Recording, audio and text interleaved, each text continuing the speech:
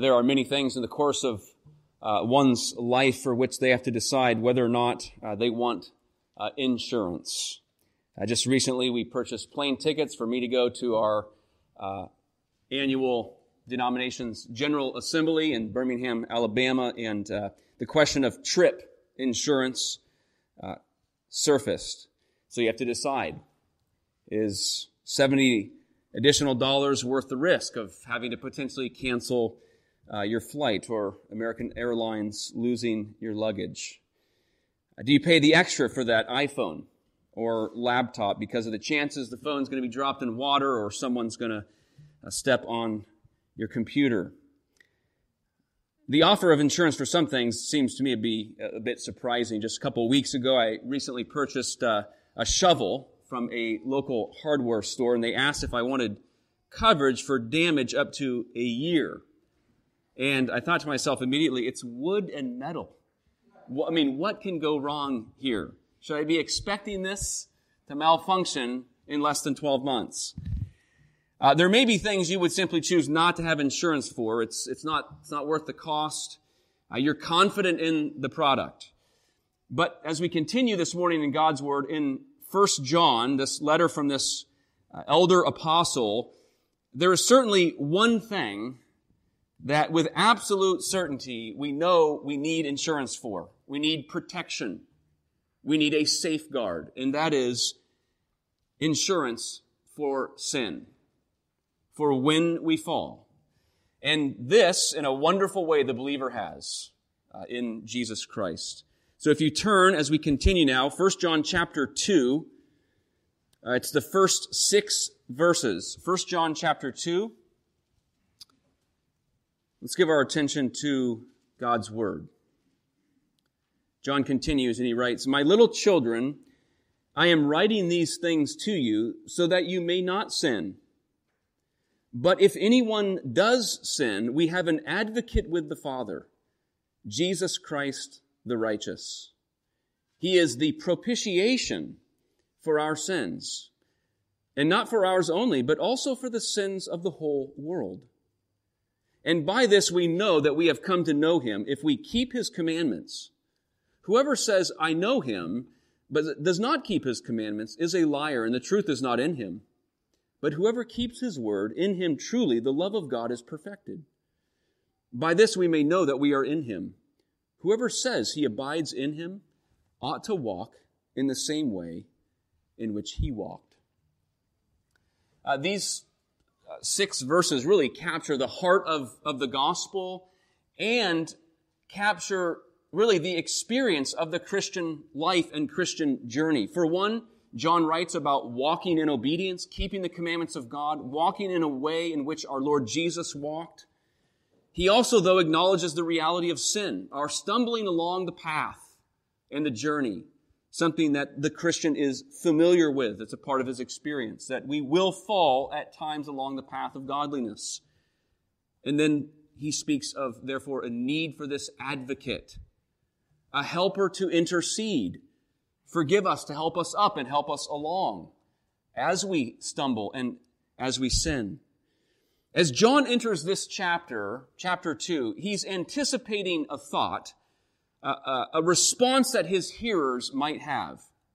Through chapter 1, if you recall, John has made it crystal clear that the Lord Jesus, whom he said is from the beginning, from eternity past, communicated as the Word of life and the eternal life, came to give us life. And yet, though the believer has life in Christ, John has told them in, I think, poignant and moving ways in verses 6 through 10 of that first chapter that sin is inevitable in the Christian life.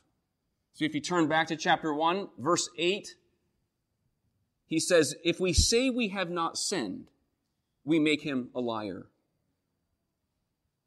If we say we have no sin, we deceive ourselves," both in verse 8 and verse 10. As we've noted, the remnants of the old nature remain. I think about the weeding process. Those of you into gardening, you start pulling the weeds, and sometimes just the top breaks off, and you just don't want to do the work of digging out the roots. But you know that weed's going to come back, right? And Sin is like an underground complex weed system in our hearts. It's going to come back to the surface. We're not going to eradicate sin in our lives, that is. And John's words are convicting because they shed light on our weakness, our own limitations. We're going to sin. We're going to fall at various times and in varying degrees. So as he moves into chapter 2, John is anticipating his hearers entertaining a dangerous thought. Well, if sinning and falling is inevitable, he's made that clear, why seek after a life of obedience? Why pursue a holy life? Is it required? Am I not saved by grace? If I can't live a sinless life, why bother? I'm going to fall. One person called this the no big deal syndrome. Sin's not a big deal. And John writes to correct this false thinking about how God's saving grace works in the life of a believer. That God does not save a person to sin, He saves a person from sin. And a central evidence that grace is working in the believer's life is how they're relating to the path of obedience, how they are relating to the commandments of God. So John says in verse 4, whoever says, I know Him, but doesn't keep His commands, is a liar. The truth is not in him.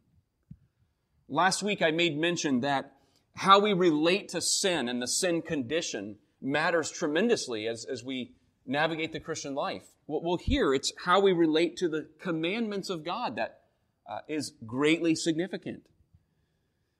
As you begin these opening verses of chapter 2, in verses 1 and 2, John presents us with this glorious news. If anyone does sin, if any in the church and among the people of God, he says, we have an advocate, the Lord Jesus Christ. And then he says, He is the propitiation for our sins. This very good news is worth unpacking a bit. But before we do, listen to these words from the 2nd century, the early church father Tertullian. Tertullian said, just as Christ was crucified between two thieves, so this doctrine of the gospel, this good news, is crucified between two opposite errors.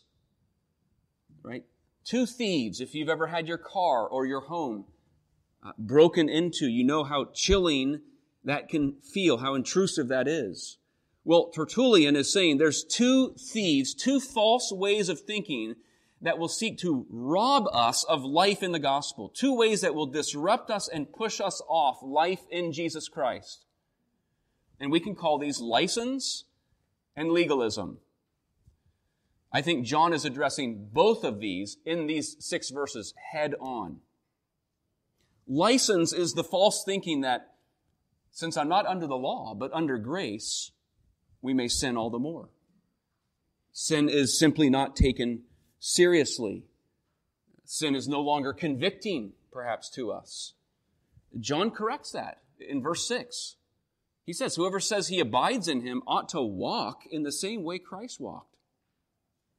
Remember Jesus' words in the upper room discourse, John 14. He said, whoever loves me will keep my commandments.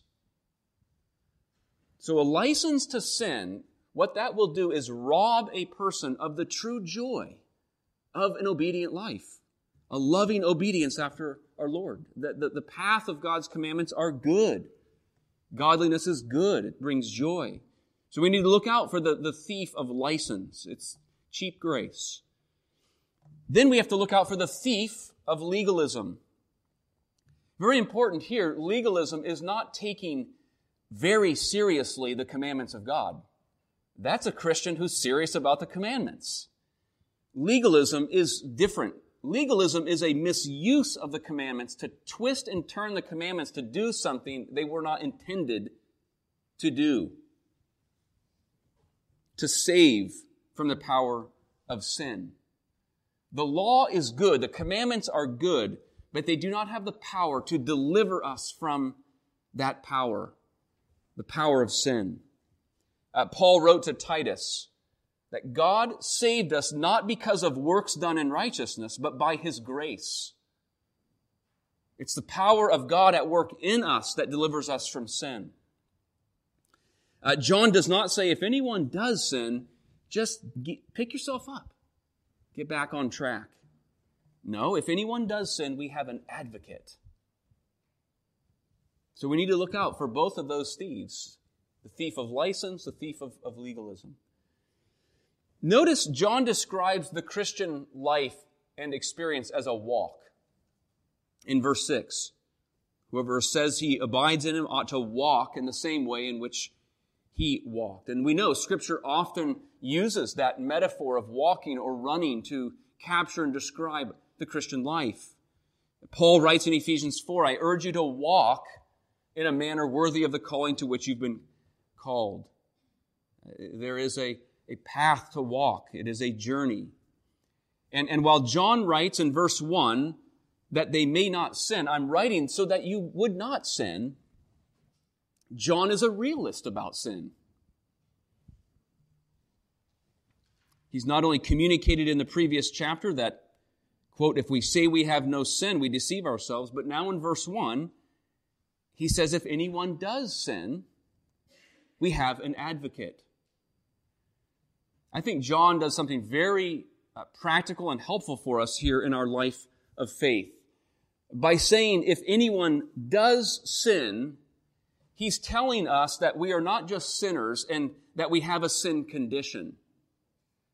That we're not just sinners in general. He's telling us that sin is specific. Sin is particular.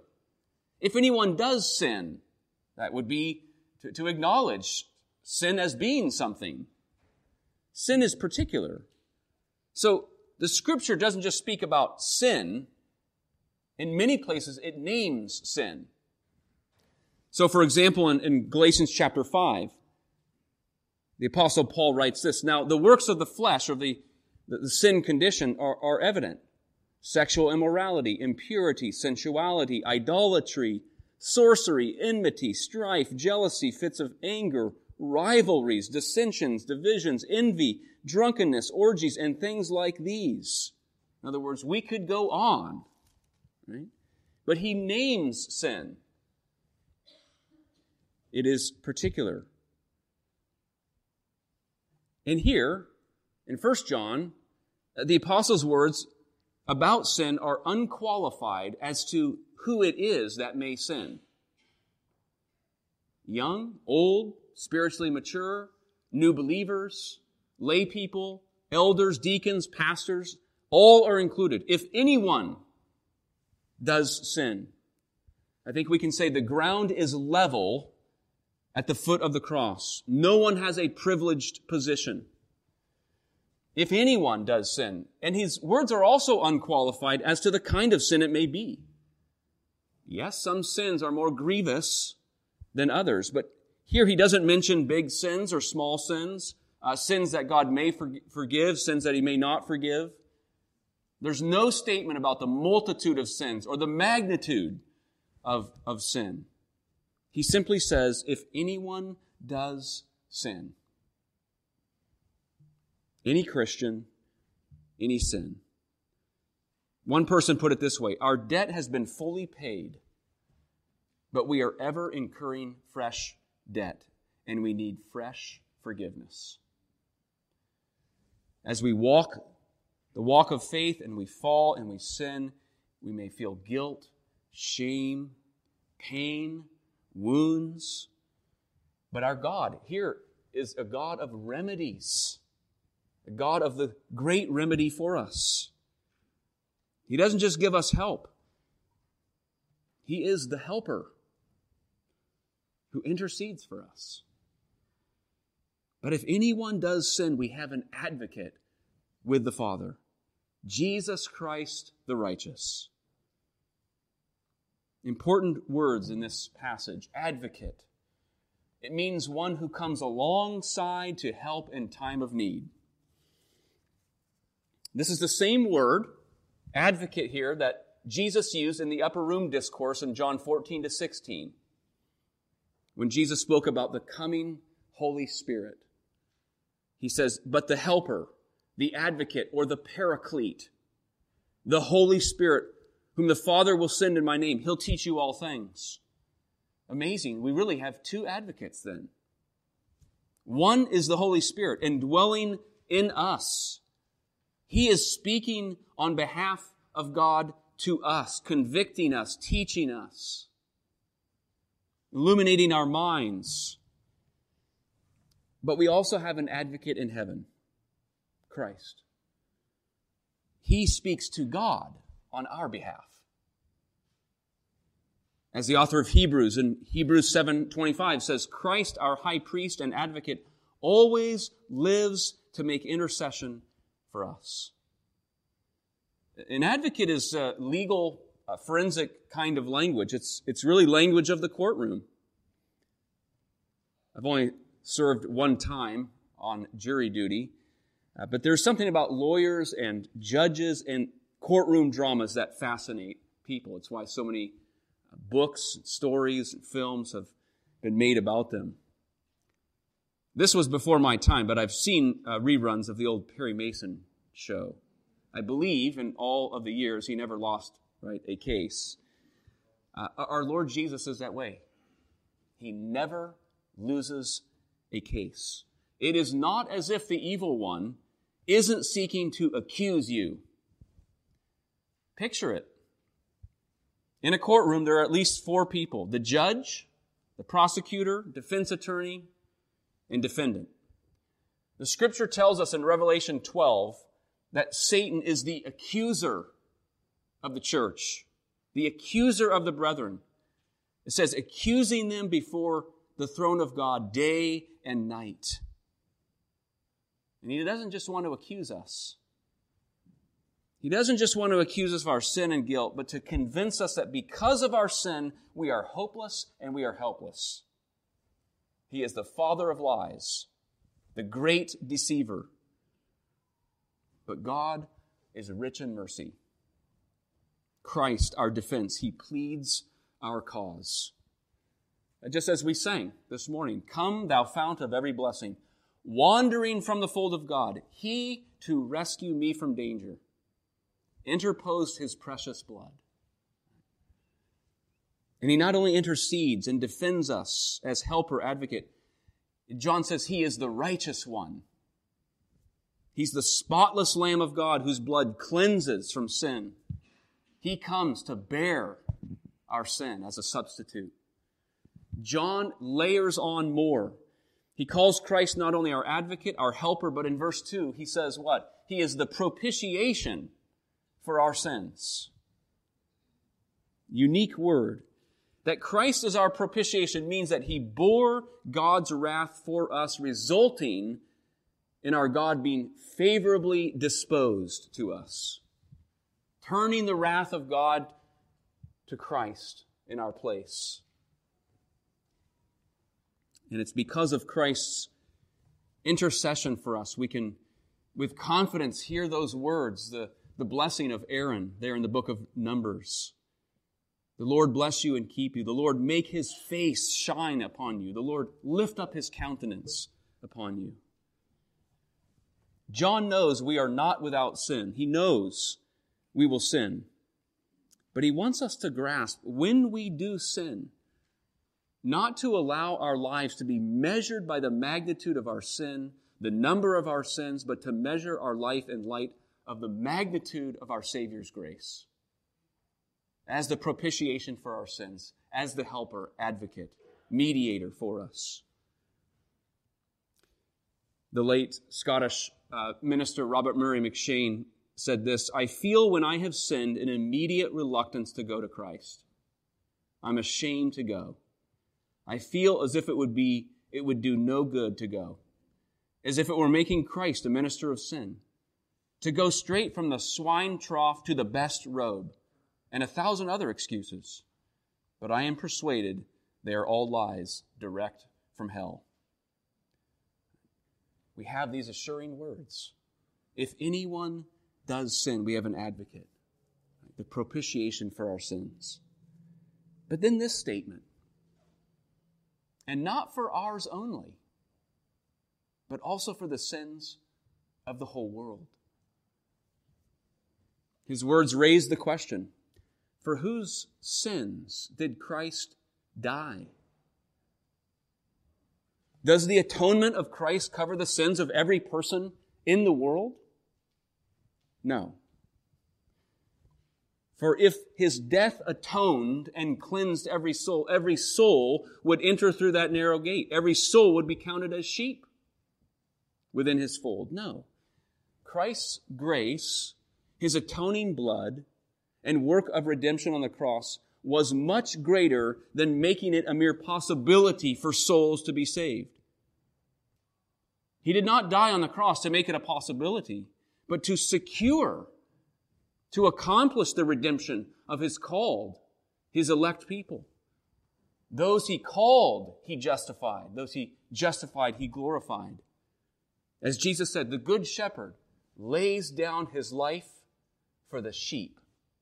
For the sheep. The sins of the whole world. I think it's referring to people from all parts of the world. Jew, Gentile, slave, free, man, woman. J.C. Ryle, he writes this: I will give place to no one in maintaining that Jesus loves all mankind, came into the world for all, died for all, provided redemption sufficient for all, calls on all, invites all, commands all to repent and believe, and ought to be offered to all, freely, fully, unreservedly, directly, unconditionally, without money and without price. If I did not hold this, I dare not get into a pulpit, and I should not understand how to preach the gospel.